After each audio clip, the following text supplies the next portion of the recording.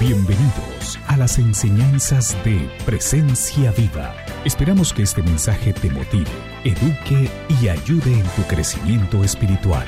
Pedimos que tu vida sea transformada por medio de la palabra de Dios y que la presencia del Espíritu Santo se haga realidad en tu vida. Con todo, estamos con todo. No vamos a dejar nada para mañana, hoy vamos a dar todo. Muy bien. Como decía el pastor muy bien, yo también creo que todo es perfecto en su tiempo. Dios es un Dios de procesos y de sucesos. Quiero que entiendan eso. Los tiempos de Dios no son marcados por el reloj, sino por sucesos.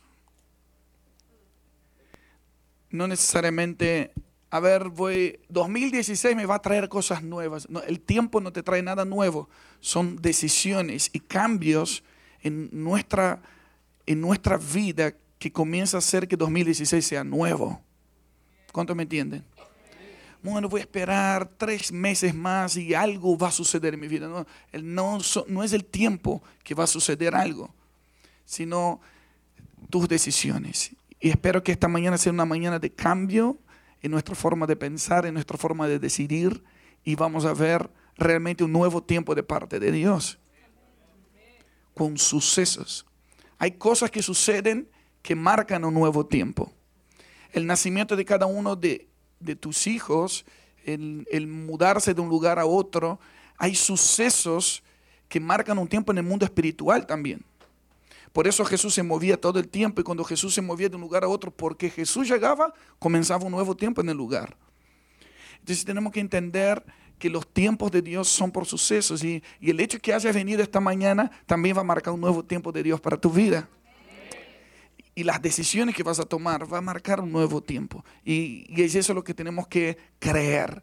No solamente ser oidores, sino hacedores de la palabra. De lo que escuchemos hoy lo vamos a llevar a práctica con todo. Y entonces veremos un nuevo tiempo. Amén. Una de las cosas que el Señor nos habló muy fuerte. Se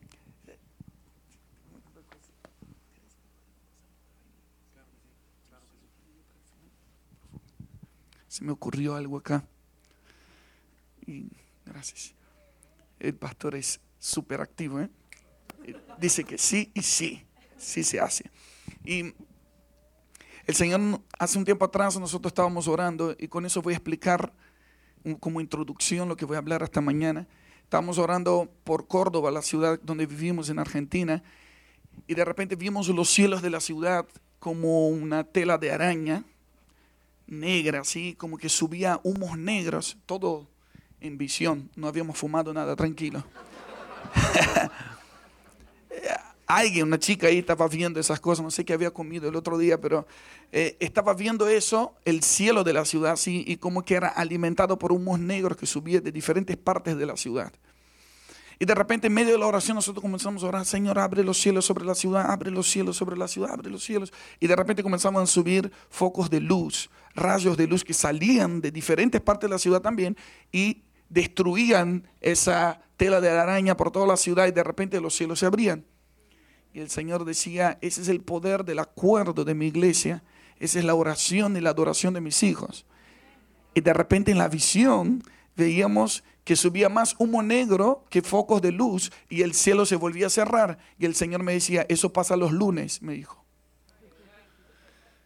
A los domingos es como que sube oración y adoración por diferentes partes de la ciudad, pero después durante la semana parece que hay más pecado que sube que focos de luz. Y el Señor me dijo que es importante los eventos. Hay eventos que traen un rompimiento en el mundo espiritual y una apertura, pero el reino de Dios fue diseñado para que lo vivamos de una forma cotidiana, que todos los días podamos vivir a Cristo. Que no solamente vayamos a la iglesia, sino que podamos ser iglesia. 24 horas, 7 días de la semana. Donde ser iglesia a tiempo completo no es trabajar y que la iglesia me dé un sueldo, sino que yo fui comprado por la sangre del Cordero y participo de los negocios del Padre todo el tiempo. Y hay muchas fracturas en el pensamiento de la iglesia, que una de ellas es la división entre lo secular y lo espiritual. Que espiritual es venir aquí al templo, al servicio los domingos, y después sigo con mi vida secular de lunes a viernes. Pero Dios nos está trayendo una visión de integridad, que nada nos separará del amor de Dios que es en Cristo Jesús. No hay un momento que podamos, imagínense que 1000 años antes de la cruz, 1000 años antes del sacrificio de Cristo, David tuvo una revelación de la gracia y dice: ¿dónde huiré de tu presencia? Si subo a los cielos, allí tú estás. Si bajo a los extremos del mar, allí tú estás. Estás en todos lados. Y se le reveló algo tan grande, y Dios extraña eso y quiere restaurar el tabernáculo de David. Porque a David se le reveló la gracia, se le reveló que Dios quería estar con él todo el tiempo y no solamente ir al tabernáculo para verlo. Entonces él crea todo un sistema de adoración 24 horas, 7 días de la semana, que en aquel tiempo literalmente era movilizar la nación en dar placer a Dios. En toda la nación se transformaron en anfitriones de la presencia de Dios. Y David, un ser humano como tú y yo, logró escribir algo que hoy lo decimos muy rápido, pero no logramos entender la magnitud. Cuando dice el Salmo 22, verso 3, tú eres santo y tú habitas en la alabanza de tu pueblo. David logró que Dios se cambiara de dirección por un tiempo en la tierra y comenzó a habitar entre ellos. Se mudó, se fue a vivir con ellos, porque crearon el mismo ambiente que había en el cielo y en la tierra. Y yo tengo una buena noticia para todos los que están aquí en este lugar. El sueño de Dios es vivir en tu casa también. Que tu casa sea casa de Dios, puerta del cielo para tus vecinos. Que sea una embajada del reino de los cielos. Y con eso, lo que el Señor nos habló con esa visión es el siguiente: que hay eventos que pueden abrir los cielos sobre la ciudad, pero lo que mantiene los cielos abiertos es que se viva el reino de Dios en las casas todo el tiempo. Y eso nos va a requerir quizás una generación entera de enseñanza, pero lo vamos a lograr. Juntos lo vamos a lograr. Lo vamos a lograr. El éxito de la iglesia no es cuánta gente va al templo, sino cuánta vida de Dios hay en las casas. Quiero que respires, mastiques, y el que tenga oídos oiga, el que tenga manos anote.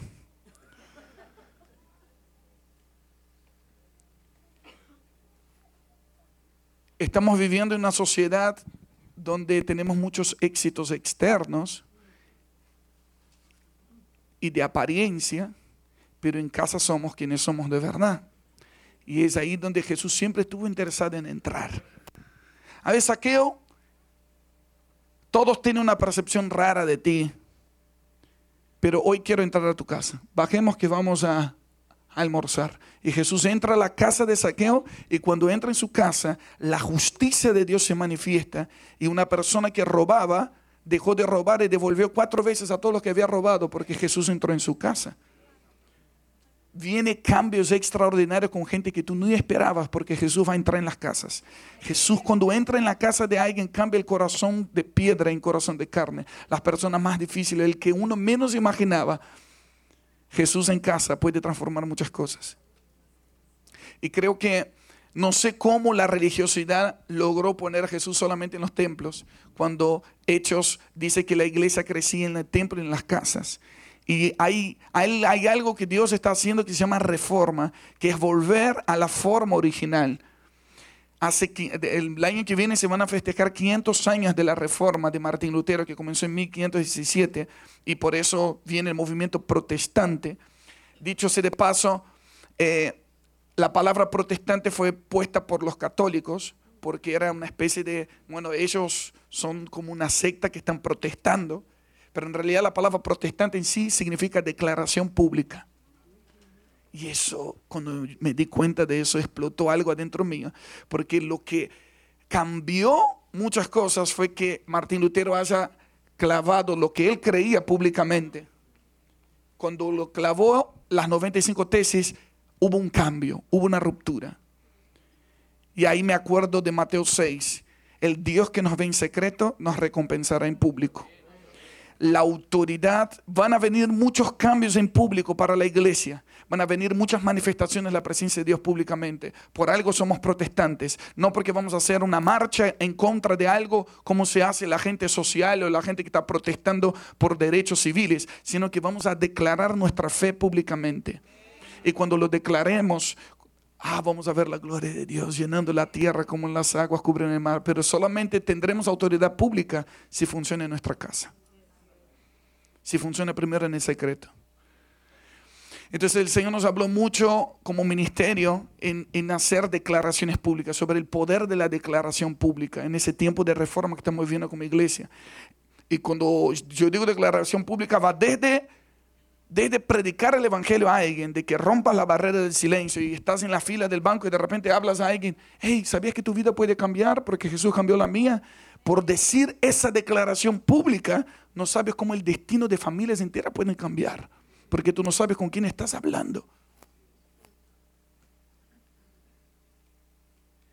Tanto como reunirnos como iglesia en una plaza pública, un lugar público, y levantar el nombre de Cristo en alto. Y cuando Él sea levantado, todos serán atraídos hacia Él, dice la palabra.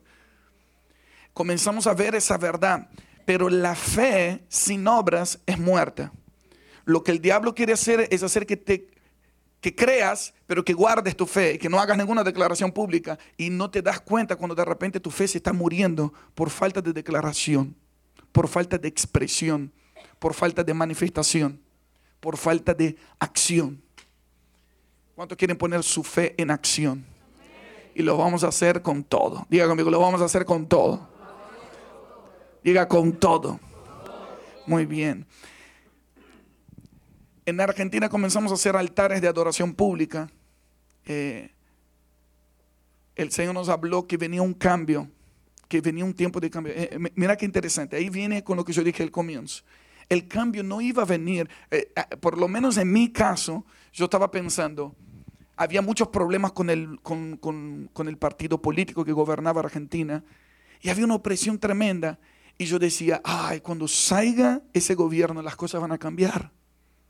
Va a venir un nuevo tiempo de Dios. Y es más, yo escuché profecías muy certeras. Cuando se cambie ese gobierno, algo nuevo va a venir. Hasta que un día el Espíritu Santo me sacudió. El gobierno no va a salir natural si no hay un cambio en el gobierno espiritual primero. Entonces yo estaba esperando el tiempo que se cumpla el mandato para que haya un cambio, cuando en realidad Dios estaba esperando una reacción de la iglesia, que la manifestación de los hijos de Dios provocan tiempos y cambia la historia, cambia el curso de la historia. Ese fue el tamaño de nuestra fe y comenzamos a creer que Dios iba a cambiar algo y que nuestra función no era usar las armas del mundo, sino las armas que Dios nos dio. Y las armas que Dios dio a la iglesia son las llaves del reino. Y las llaves del reino es lo que abre y ninguno puede cerrar, es lo que cierra y ninguno puede abrir, es lo que detiene las puertas de la muerte, del infierno. Y dice en Apocalipsis 3:7, a ti te daré las llaves de David, que tiene que ver con adoración, intercesión y proclamación. Que el Señor nos hable, nos revele más acerca de eso. Y comenzamos a usar esa llave, comenzamos a enseñar a la iglesia y comenzamos a ir a lugares públicos en los puntos históricos y emblemáticos de la nación, y convocamos en el norte, en el sur, en el centro, en la costa, en las montañas, y terminamos el 6 de diciembre enfrente de la Casa Rosada, o sea, la Casa de Gobierno de Argentina del 2014, y vimos cambios extraordinarios. Se convocó ahí toda la nación en unidad, en el poder del acuerdo, que había miles y miles de personas, una sola voz adorando el nombre que es sobre todo nombre. Y hubo un momento que comenzamos a declarar que sea la luz sobre Argentina y que todo lo corrupto salga a la luz. Y salió a la luz muchas cosas. En enero de 2015 pasa un caso muy, muy extraordinario, que había un fiscal del Tribunal de Justicia que tenía una acusación en contra de la presidenta de ese momento. Y él le iba a presentar la denuncia un lunes y el domingo lo mataron. Se escucharon el caso de Nisman acá. Eso fue un mes después del altar que hicimos ahí. Me gustaría mostrarles unas imágenes para que ustedes vean para que visualicen más o menos cómo fue. Aunque no logramos tomar imágenes completas de toda la gente porque no entraba, pero espero que miren un minuto.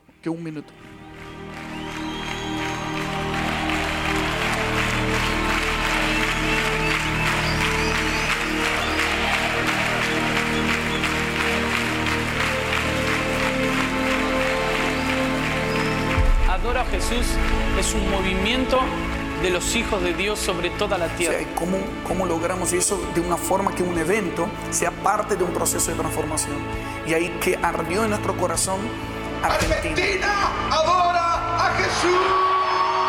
Todos nos juntamos alrededor del trono de Dios, levantando nuestra adoración para traer una respuesta del cielo a la tierra. Solo ante ti yo me inclino. Dios está levantando una voz, un sonido diferente. Nos hemos convocado para adorar, para exaltar al Señor.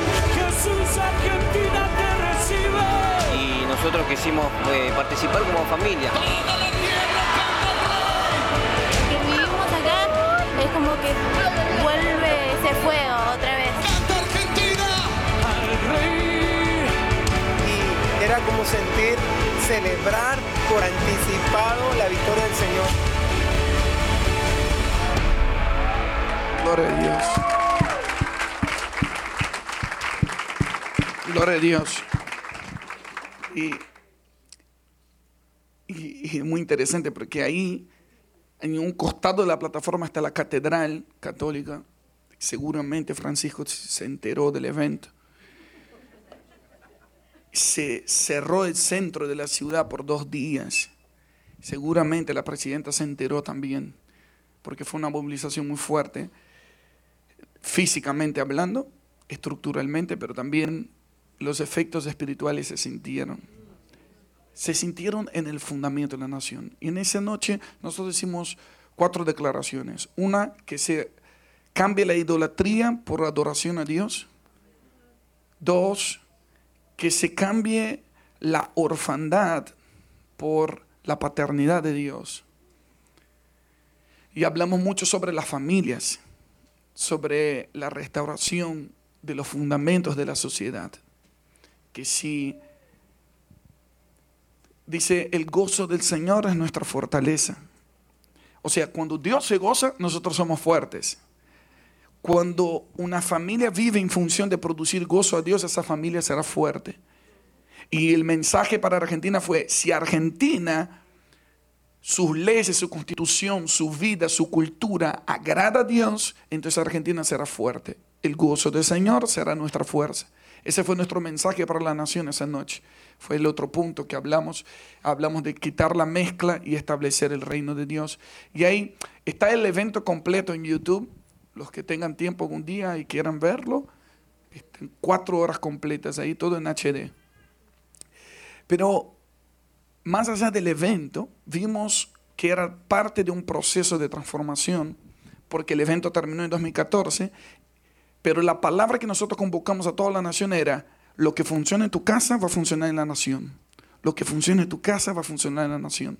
Y todo comenzó con visiones que el Señor nos dio en nuestra casa, con cosas que no estaban funcionando en nuestra familia, viéndolo como ustedes dijeron acá, yo lo vi, y muchos lo vieron, la acción de Cristo en sus casas. Y cuando algo sucede así, hay 2 posibilidades. O pasas toda la vida agradecido solamente por lo que Jesús hizo, o dedicas tu familia al servicio de lo que Jesús sigue haciendo. La mejor forma de estar agradecido no es solamente estar recordando lo que Jesús hizo, sino decir, ahora que sanaste mi familia, ahora mi casa y yo serviremos al Señor. Ya estoy sano, ya estoy restaurado, estoy limpio. Gracias por lo que hiciste. Pero no solamente quiero venir a los domingos a agradecer lo que hiciste, sino que ahora quiero servir para que eso se multiplique en otros. Y ese fue el sentir de nuestro corazón con mi familia. Yo dije, yo podría vivir toda la vida ya feliz en mi familia, en mi casa. Y yo le decía eso a mi esposa, yo estoy feliz, de verdad estoy feliz de estar en Miami y estuve en otra ciudad ahora estos días, pero no hay nada como en mi casita. Yo quiero estar en mi casa, quiero volver a mi casa. Pero estoy acá ya no porque quiero conocer algún lugar, sino porque hay algo que me está funcionando y quiero que le funcione a todos. Y no sé, es más fuerte que yo. Entonces, cuando surgió eso, comenzamos con un proyecto que se llama Hogares. Y de eso quiero hablar hoy. Porque lo que fortalece el fundamento de un cambio generacional es que te funcione en tu casa. No puedes juzgar la corrupción de un gobierno, de políticos, si hay corrupción en tu casa. No tenemos autoridad para juzgar perversión sexual de un territorio si hay eso gobernando en nuestra vida. Entonces, no es tan complicado. Dios le dice a Abraham, es muy interesante el texto de Génesis 18. Después lean, porque yo les pedí que abrieran otro texto que ahora vamos a leer. Estoy en la introducción todavía. Pero Dios le dice a Abraham, yo haré de ti una nación grande. Y después dice, ¿cómo voy a ocultar de Abraham mis planes? Porque Dios aparece para juzgar a Sodoma y Gomorra. Y lo incluyo porque yo haré de Abraham una nación grande y lo he llamado mi amigo. Y yo lo he llamado para que ordene su casa y sus hijos para que me sirvan. Y yo cumpliré todo lo que yo le dije que haría. Lean después Génesis 18, del 17 al 20. Qué lindo. Me inspira mucho que algunos estén anotando. Los demás pueden verlos después y buscar los textos. Y van a saber que ese negrito no está mintiendo. Y cuando dice eso, me aclaró algo muy grande, pastor. ¿Quién iba a ser la nación grande? ¿Quién? ¿Qué persona iba a ser la nación grande? ¿Ves? Nos generan la duda. ¿Abraham o Dios? No, Dios dijo, yo haré de ti una nación grande. Entonces, ¿quién iba a ser la nación grande? Dios. Muy bien. ¿Y cuál era la función de Abraham? Ordenar su casa. Diga conmigo, ordenar la casa. Dios hará cosas grandes a través de tu vida, a través de tu familia. Gracias por tu entusiasmo. ¿Saben por qué vine acá? Porque vinimos semana pasada y tuvimos una reunión con pastores para hablar de hacer Miami Adora a Jesús. Gloria a Dios. Esta mañana a las 7 de la mañana nos volvimos a juntar con el pastor Delgado, que es el presidente del consejo. Lo entendió más. Yo me iba mañana, creo que voy a cambiar el pasaje para quedarme el martes para hablar con el consejo de pastores, porque Dios está a punto de hacer cosas grandes en esta ciudad. Cosas más grandes de lo que podemos. Dios es poderoso para hacer más de lo que pedimos, pensamos o imaginamos, según el poder que actúa en nosotros. Y yo lo creo. Y yo lo creo que lo que pase aquí en Miami será una puerta de Dios para todos Estados Unidos y para toda Latinoamérica. Yo lo creo.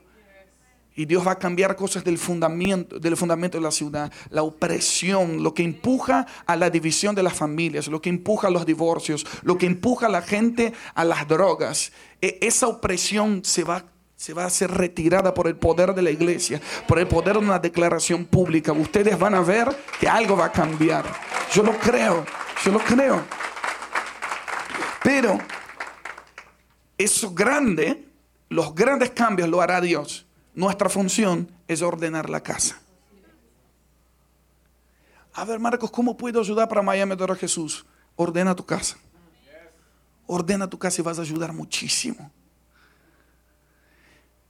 Estuve predicando, mi primer viaje del año fue a Nicaragua y hablamos sobre un congreso sobre hogares, casas de gobierno. Y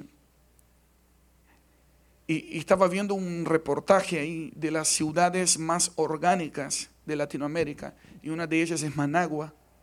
Está entre las 10 ciudades más orgánicas. ¿Qué es una ciudad orgánica? Una ciudad donde hay mucho oxígeno, donde la ciudad respira y funciona bien a través de la naturaleza y los recursos naturales. Pero para que una ciudad sea orgánica, el gran punto es que hayan casas con autosustento de plantaciones. Es un biosustentable, muy bien. Es muy interesante, o sea, comenzaron un programa de que cada casa puedan tener huertas y plantaciones, entonces tienen frutas, tienen verduras propias o algunos incluso lo venden, entonces aumentan el recurso financiero de la casa, disminuye los gastos y la ciudad respira más. Porque la casa funciona, la ciudad se mejora. ¿Me van siguiendo? Entonces ahí ya no era un problema del gobierno, era un asunto de la responsabilidad de cada casa. Y si eso pasa en lo natural, imagínense espiritualmente, hermanos. El ambiente, la atmósfera de Miami va a cambiar cuando tu casa esté en orden. Y vamos a hacer un movimiento, sí va a haber una adoración pública, pero lo principal no es el evento, sino es el proceso de mantenimiento que se hace en las casas. Con que cada casa tenga una mentalidad de su autosustentabilidad. Es muy tremendo. O sea, hay otra cosa que me llamó la atención, pastor, es que habían centros de capacitación para las familias en Managua. Entonces venían, se capacitaban. Claro, algunos no tenían ni idea cómo plantar, hacer huertas o qué poder tiene una planta u otra. Entonces habían centros de capacitación, se capacitaban e iban. Y yo lo vi, eso tiene que ser la iglesia. Templos como ese tienen que ser centros de capacitación para que el reino de Dios funcione en tu casa. Vas a volver acá con llaves a tu casa para ordenar. Y la mejor producción no va a ser aquí, va a ser en tu casa. Y uno dice, no, pero eso nos puede volver medio rebeldes, porque después, si funciona todo en mi casa, ¿para qué voy al templo? El que le funciona siempre va a querer más. Al que le funciona siempre va a querer más llaves para tener más acceso. Siempre va a tener la necesidad de estar conectado al cuerpo de Cristo. Pero que la gente no venga aquí para arreglar sus problemas domésticos, sino para capacitarse. No solamente para recibir el pescado, sino que les enseñamos cómo pescar. Y que puedas tener el poder de Dios en tu casa. Y cuando tu hijo esté enfermo, que no llames al pastor a madrugada, sino que uses el poder de Dios que está en tu vida. Se sana en el nombre de Jesús. Cuando haya problemas en tu matrimonio, vamos a disminuir las consejerías matrimoniales. Cuando simplemente, como hicimos aquí hoy, ¿saben cuántas familias se evitan de destruirse por simplemente arrodillarse? Una vez, los dos juntos y decir, Señor, yo pienso eso, ella piensa eso, pero hágase tu voluntad y no la nuestra. El reino de Dios, venga a tu reino, hágase tu voluntad en la tierra como en el cielo. El reino se establece a través de la voluntad. Y cuando una familia rinde su voluntad al Señor, todo se pone en orden. Isaías 61, ahora sí. Verso 1. Isaías 61. Verso 1. El Espíritu del Señor está sobre mí porque me ungió y me ha enviado a predicar buenas nuevas a los abatidos, a vendar a los quebrantados de corazón, a publicar libertad a los cautivos y a los presos apertura de la cárcel. ¿Qué dice el verso 3? En la Reina Valera dice a ordenar que a los afligidos de Sión se les dé gloria en lugar de ceniza. Sí tiene que ver con proclamación, declaración, pero me gusta la palabra orden, a poner en orden a los afligidos de Sión, que se les dé gloria en lugar de ceniza, óleo de gozo en lugar de luto, manto de alegría en lugar de espíritu angustiado, y serán llamados árboles de justicia, plantío de Jehová para gloria suya. Verso 4. La misma unción, mírenme un minuto, antes del verso 4. La unción no es temblar en la reunión. Unción es la capacidad de Dios para que tú logres lo que Él te está pidiendo. Ordenar la familia, Marcos, porque tú no sabes el lío que tengo en mi casa. Para eso el Señor te va a ungir. Necesitas unción para ordenar. Diga conmigo, unción para ordenar. El Espíritu del Señor está sobre mí para predicar buenas nuevas a los quebrantados de corazón, vendar a los quebrantados, predicar libertad a los cautivos, apertura de cárcel, pero también ordenar. Y el fruto del orden dice en el verso 4, y reedificarán las ruinas antiguas. Estoy leyendo en la Reina Valera. Bien. Y levantarán los asolamientos primeros y restaurarán diga conmigo, las ciudades. Restaurarán las ciudades arruinadas, los escombros de muchas generaciones. Levante tu mano derecha y digo, la unción para ordenar está sobre mi vida y hoy se activa para que todo sea restaurado y ordenado conforme al diseño de Dios para mi vida, mi casa y mi ciudad. Amén. Unción para ordenar de tal manera que lo que te funcione, Dios te da, conforme a tu fe será hecho. dice, wow, si restauró mi casa, restauraremos ciudades arruinadas. Y cuando dice escombros de muchas generaciones, quiere decir que hay muchas cosas que tú estás arrastrando en tu mentalidad, en tu familia, que no fueron culpa tuyas, sino que son escombros de generaciones que están acumulados en tu apellido, están acumulados en tu genética, en tu forma de pensar, de dónde viniste, de dónde naciste, de tu contexto social. Cosas que Dios edificó de una manera y los errores de los hombres lo destruyeron de tal manera que hoy quedaron escombros. Y de repente naciste en medio de escombros, que no era una casa ideal, quizás una familia disfuncional. No estaba papá como uno le gustaría, ya las cosas no salió como era el prototipo o el diseño original. ¿Cuántos entienden lo que estoy diciendo? Y acá yo no estoy hablando de un prototipo de algo perfecto, sino de decir, el Señor te dio la unción para ordenar aún escombros de generaciones. Y para eso se necesita mucha fe, porque vas a tener que trabajar mucho. Si llegáramos a este lugar y estuviera todo bajo escombros, y por una palabra el pastor dice, este es nuestro lugar, aunque esté todo en escombros, lo vamos a levantar otra vez. Si nos ponemos de acuerdo y con la fuerza y la habilidad de cada uno, lo podemos ordenar. Vamos a poner cada cosa en su lugar. Esa es la imagen espiritual a veces de algunas familias, que se llega y está todo venido abajo, escombros, un desorden. Pero muchas veces la peor de las cosas que nos puede pasar es acostumbrarnos a los escombros y al desorden y decir, no estoy tan mal, aunque sea estoy vivo, nadie es perfecto. Y comenzamos a usar un montón de frases para dar una excusa para que sigamos igual, hasta que se nos prende la luz. Génesis 1. La tierra llegó a estar desordenada y vacía, y el Espíritu se movía sobre la superficie de las aguas. Y dijo Dios, sea la luz. Y hubo luz. Y se separó tinieblas, las tinieblas para abajo, luz para arriba, aguas de abajo. Poner cada cosa en su lugar, eso es orden. Ordenar es poner cada cosa en su lugar.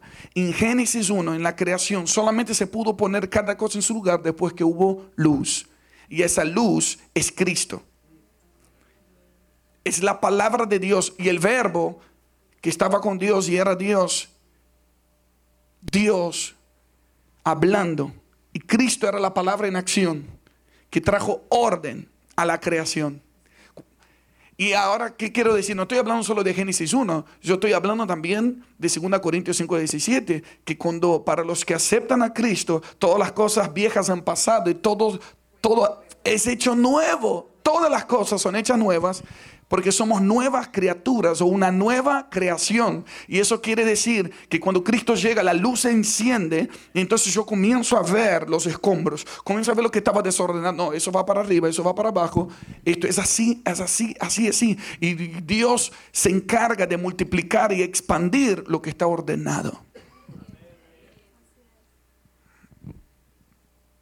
Unción para ordenar, que viene a través de Cristo, el Mesías, el ungido. Que se encienda la luz, que sea la luz sobre todas las familias que están en este lugar, los que están viendo en sus casas, en el nombre de Jesús. Que el Señor te dé la luz, que no te conformes. Bueno, pero yo conozco familias que son peores, lo mío no es nada. No te compares para abajo, compárate para arriba. Porque dice en Efesios 3, 14 y 15, doble mis rodillas ante el Señor y Padre de nuestro Señor Jesucristo, el cual se nombra en toda familia de los cielos y de la tierra. Qué tremendo, que hay familias en los cielos y familias en la tierra. Como dijo la hermana del ejército, como es el ejército celestial y el ejército terrenal, también hay familias. Familias de los querubines, de los serafines, familias. Y hay orden de Dios para que una familia funcione. Y la familia es el fundamento de una sociedad. Por eso el diablo ha atacado tanto a las familias y las casas. Y vemos a políticos que su vida es un desastre, su familia es un desastre y la gente no le importa más. Los valores han cambiado. Y como, bueno, pero a todos nos va mal, entonces no hay problema. Entonces el estándar de justicia va bajando y toda la gente va a comenzar tomando como normal los escombros. No tomaré como normal un escombro cuando Dios nos prometió un palacio. Y para eso necesitamos unción para ordenar. Necesitamos primero luz. Y la luz, hermanos, no siempre la luz te va a hacer estar en un paraíso. La luz te va a hacer ver los escombros y te va a poner a trabajar. Entonces la palabra de hoy es para que se encienda tu casa, que se encienda la revelación de Cristo, de Dios en tu familia, pero que tengas la autoridad y las ganas de querer trabajar y ordenar y restaurar escombros de muchas generaciones. Que no repitas los errores de tus papás, que no repitas los errores de tus antepasados, y que no ponga eso como una excusa diciendo, bueno, mira mi familia, todos murieron de diabetes, yo también, todos tuvieron adulterio, yo también, y ahora ¿qué puedo hacer? La genética es más fuerte que yo. No, quiero decirles que Cristo es más fuerte que cualquier genética. Y en Él son hechas nuevas todas las cosas. Cristo hace nuevas todas las cosas. Yo lo creo. ¿Cuántos lo creen?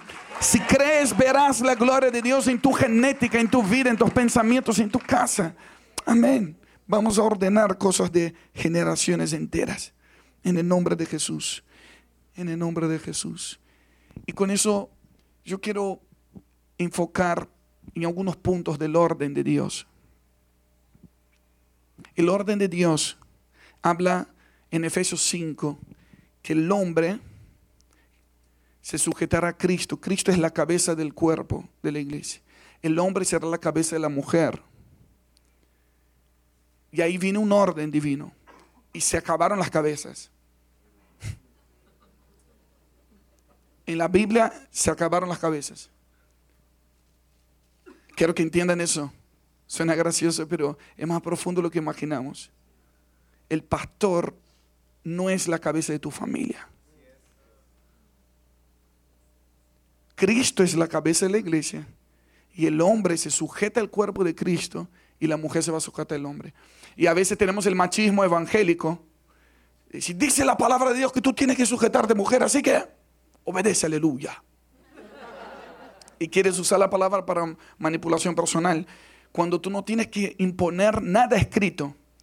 El hombre que se somete y se sujeta a Cristo, la mujer automáticamente se va a sujetar a él. Y los hijos automáticamente se sujetan a papás que ven que se esfuerzan por hacer la voluntad de Dios y poner todo en orden, conforme al diseño original.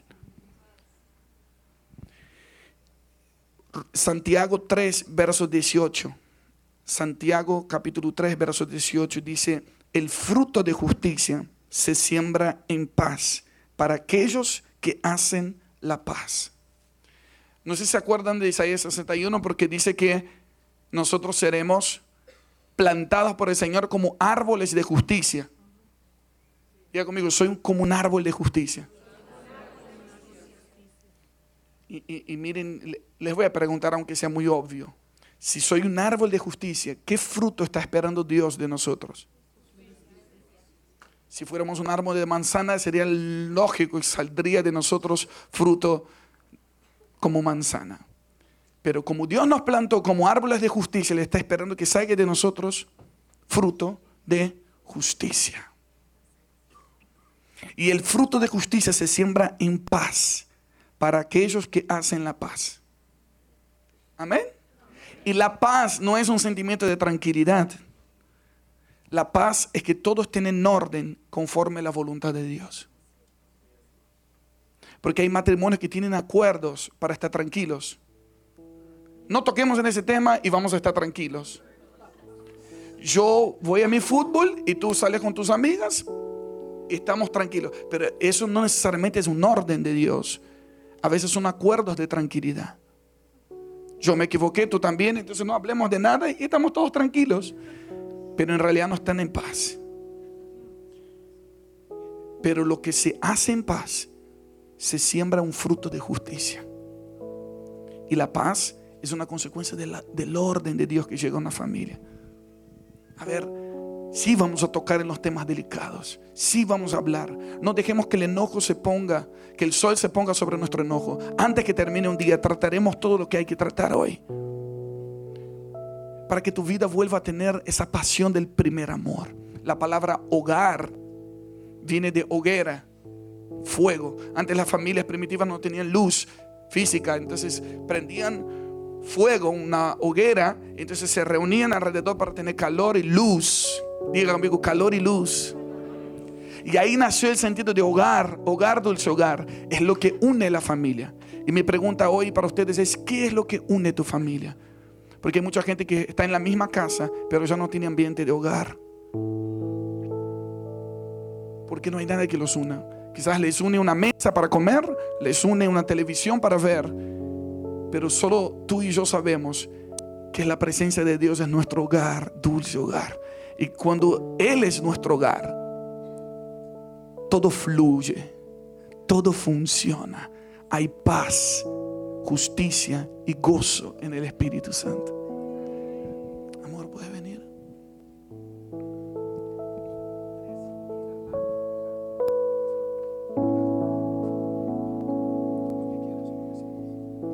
Mientras él estaba hablando me acordaba que hace un tiempito leíamos una noticia y se la mostré a todo el ministerio porque me llamó mucho la atención. Esta noticia decía que desde el fundamento de Argentina hasta el día de hoy, Argentina repitió ciclos en la historia. Ciclos de destrucción que llevaban entre 8 y 10 años. Y si uno estudia, si alguno es argentino o le interesa estudiar historia, si ustedes se ponen a ver, es así. Argentina entró en ciclos que eran ciclos de guerra, ciclos de destrucción, años y años de destrucción. 200 años fueron así. Y el año que nosotros nos paramos en esta adoración pública era el año que todo el mundo estaba esperando caos. Y encima siempre los desastres se suelen pasar en diciembre. Entonces todo el mundo en Argentina, todos los medios estaban hablando del caos que estaba por venir. Entonces me acuerdo que esa noche que estábamos en ese lugar, nosotros sentíamos cómo nosotros estábamos haciendo una barrera a huestes de maldad que estaban queriendo entrar a la nación. Pero nosotros nos paramos ahí, adoramos y fue una liberación para la nación. Cuando terminó el año, había un diario que decía, ¿qué pasó? Que no hubo malas noticias.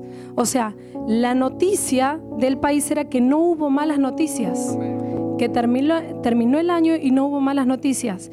Y la noticia que nosotros leíamos hace poquito decía que le llama mucho la atención que se rompió un ciclo que venía repitiéndose a lo largo de la historia argentina.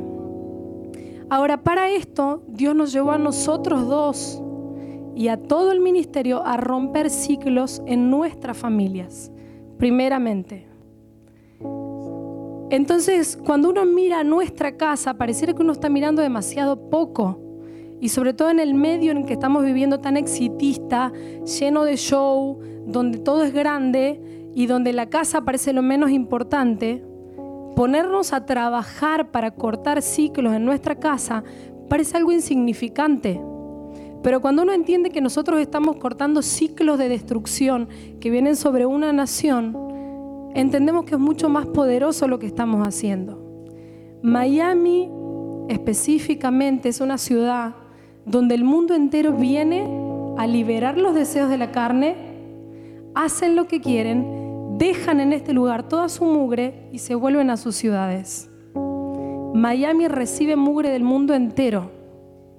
Y ustedes pueden verlo, quizás ustedes al estar adentro no logren verlo con tanta claridad, pero a nosotros nos llama la atención la cantidad de familias destruidas que hay en esta tierra. Está en todos lados, ¿no?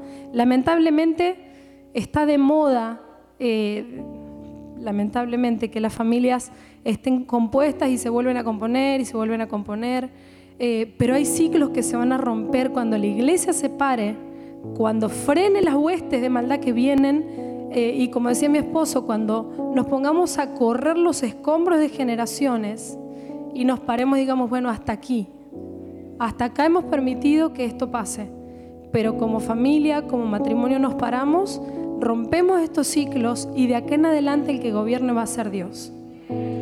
Entonces creo que si podemos mirar a nuestra casa y sacándonos esta mentalidad que hay hoy, ¿no? De que parece que mirar la casa es mirar poco. Yo les pido que hoy podamos juntos, los invito a que cierren sus ojos y puedan ver su casa, que vean su familia, que no es algo insignificante, no es poco.